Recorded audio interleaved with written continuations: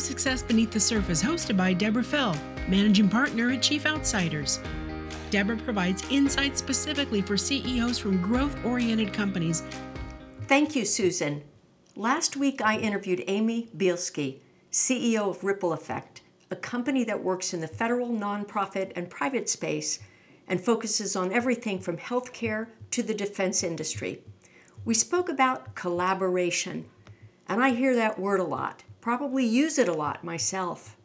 It's a word that can be fundamental to the success of a company, as in the case of Ripple Effect, or it can be just a word you use because you're supposed to. Which is it in your company? Keys to success or just part of the lexicon? Take a listen and hear the ripple effect as Amy describes it. We have talked about it a lot in terms of our strategic plan, about how we approach business.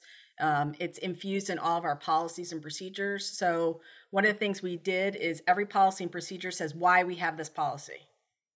And I often have people who want to strip that out of all, because it's like, you could just be simpler and tell them what you want them to do. I'm like, no, I want them to know why we're doing this, why this is important.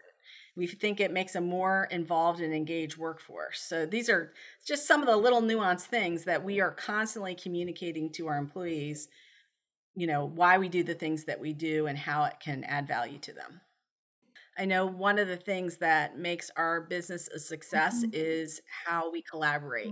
And people say that they have teamwork and collaboration, but when you have people in very distinct disciplines like communications or policy, to do the complex work that we're doing at the level that we're doing it, they have to work together.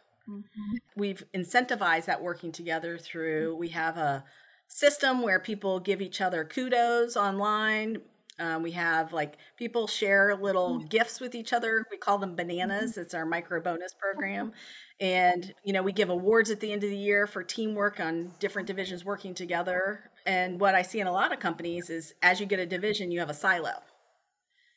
And so those silos become independent and you lose all the synergy of people working together. So I have worked very hard from day one to make sure that I'm building collaboration into the DNA of the company so that never stops.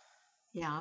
I, through the years, been in companies that I loved and seen other companies where these kinds of things like you're describing to create collaboration or for employee satisfaction or, so on and so forth are programs.